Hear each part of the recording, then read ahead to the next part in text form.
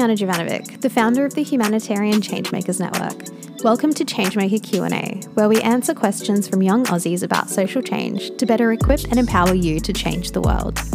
If you have a question about making change happen, just head to the link in the episode description to leave us an audio or a written question, or head to humanitarianchangemakers.net/podcast. No question is too big or too small. We can help you with anything from breaking into the social change sector, questions about specific topics or issues you don't quite understand, or advice on how you can best take action to make a difference in the world. Now, on to today's question. Okay, today's question is, what importance do human rights have for those of us that aren't working on human rights issues, but are instead working in areas like sustainable development? This is a really important question. Human rights aren't just for human rights issues like refugee rights or Indigenous rights or women's rights or LGBTQI+ rights.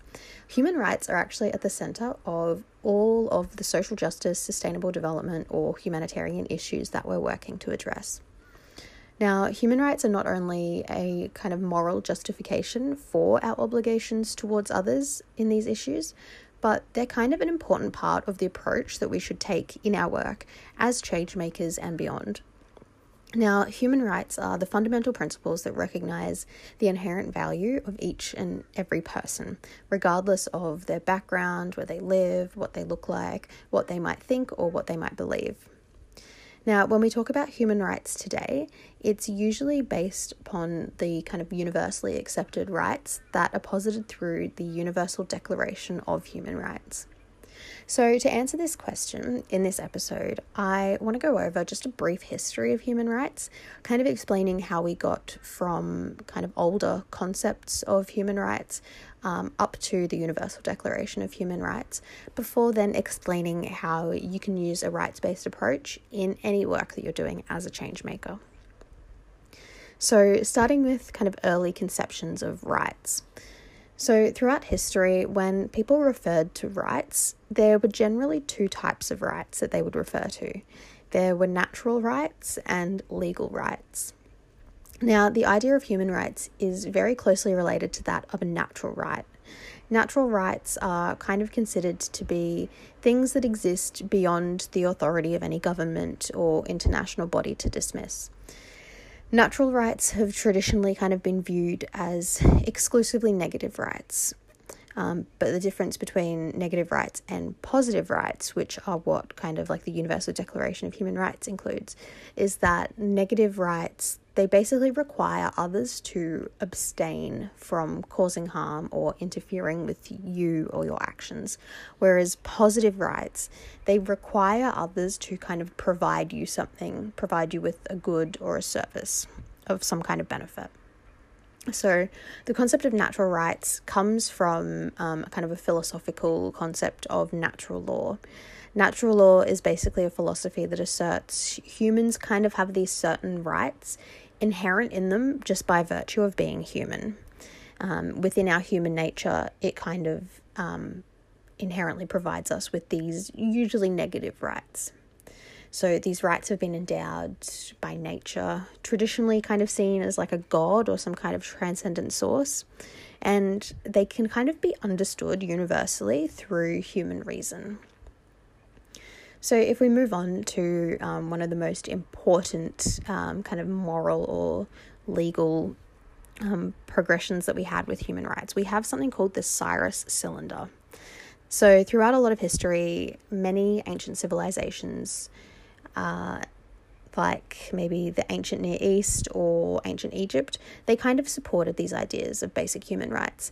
But there was no like official doctrine to kind of determine what moral or legal entitlements that people had. And then in the year 539 BC, Cyrus the Great, after conquering the city of Babylon, did something really unexpected. He freed all of the slaves home, and they were able to return to wherever they came from. And he declared that people should be able to choose their own religion. So he inscribed these rights onto a clay tablet full of all of his statements called the Cyrus Cylinder. And this was kind of like the first human rights declaration in history. And Historians think that after the Cyrus Cylinder, the idea of human rights quickly spread to India, Greece, and eventually Rome. Another really important document was the Magna Carta, and I'm actually looking at an English translation of the Magna Carta that I have pinned to the wall at my desk. I got it when I was at the Salisbury Cathedral in the UK, and my family called it my nerd scroll.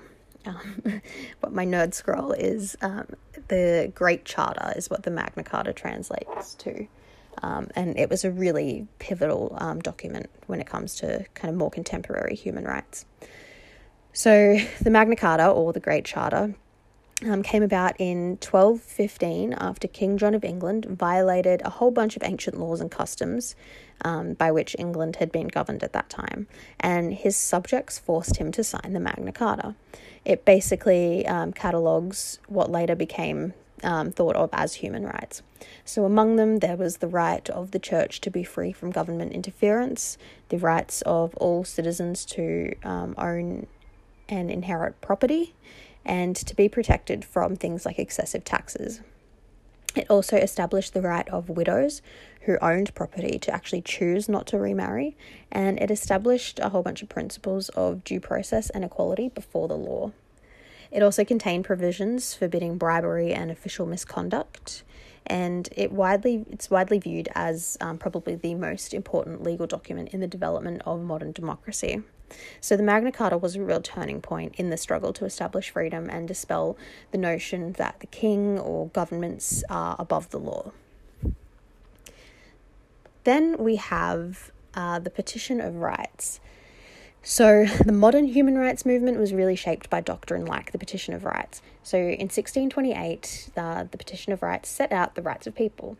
It was one of England's most famous constitutional documents written by Parliament as an objection to the overreach of authority by King Charles I. During his reign, English citizens saw this overreach of authority as a major infringement on their civil rights. Fast forward 100 years or so, and then we have the Declaration of Independence. So on the 4th of July, 1776, the United States Congress approved the Declaration of Independence. The primary author, Thomas Jefferson, wrote the Declaration as a formal explanation of why Congress had voted on the 2nd of July to declare their independence from Great Britain, more than a year after the outbreak of the American Revolutionary War. And it was a statement announcing that 13 American colonies were no longer a part of the British Empire. So Congress issued the Declaration of Independence in several forms, and it was initially published as a printed broadsheet that was widely distributed and read to the public. Philosophically, the Declaration of Independence kind of stressed two major themes. The first was the individual rights of people and the right to revolution. So these ideas became really widely held by Americans, and it spread internationally as well, and is said to have had a huge influence on the French Revolution. Then in 1789, we have the Declaration of the Rights of Man and the Citizen. So this was during the French Revolution, when the National Constituent Assembly of France set the Declaration of Rights and Man of the Citizen, stating that all citizens are equal under the law. And then in 1945, we have the Universal Declaration of Human Rights, which has kind of shaped what we consider to be the universally accepted rights of all people around the world. So in April of 1945, delegates from the 50 allied nations met in San Francisco for the United Nations Conference on International Organization. So the goal of this conference was to basically fashion an international body to promote peace and prevent future wars, i.e., to actually form the United Nations. So the ideals of the organisation were stated in the preamble to the proposed charter. It said that we, the peoples of the United Nations, are determined to save succeeding generations from the scourge of war, which twice in our lifetime has brought untold sorrow to mankind. So this charter of the new United Nations organisation went into effect on the 24th of October 1945, and that's a date that is now celebrated each year as United Nations Day.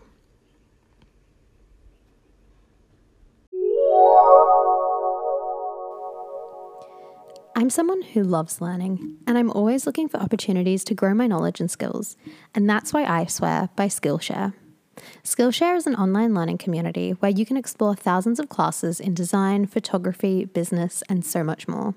Since joining Skillshare, I've taken classes in things like watercolor art, design thinking, art journaling, storytelling through video, art activism, podcasting, and I even use Skillshare to learn Spanish. If you're new to Skillshare, you can get started with a free trial to get unlimited access to the entire catalogue with a premium membership. Just head to humanitarianchangemakers.net/Skillshare for a free trial. And if you're already a Skillshare member, make sure to take our Social Change 101 class. So all of the member states of the United Nations pledged to work together to promote all 30 articles of human rights that, for the first time in history, had been assembled and codified into a single document.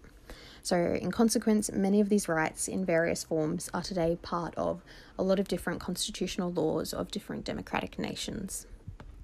So with all of this said, we have an understanding of how we got to where we are today when it comes to the history of human rights. How do we actually apply human rights in our work if we're not explicitly working to defend particular human rights? So applying a rights-based approach in your work is a way that can kind of promote human dignity within the communities that you're working in, but it also has benefits. It also results in far more sustainable development.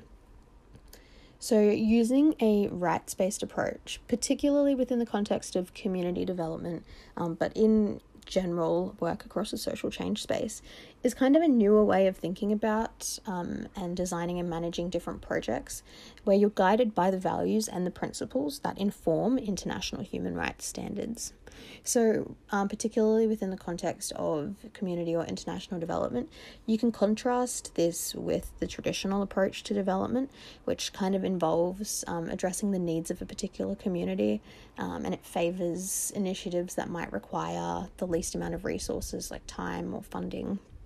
And the more traditional approach, it kind of involves practitioners coming in and saying, okay, what are the presenting issues that this community faces and what's the most efficient way to address their needs?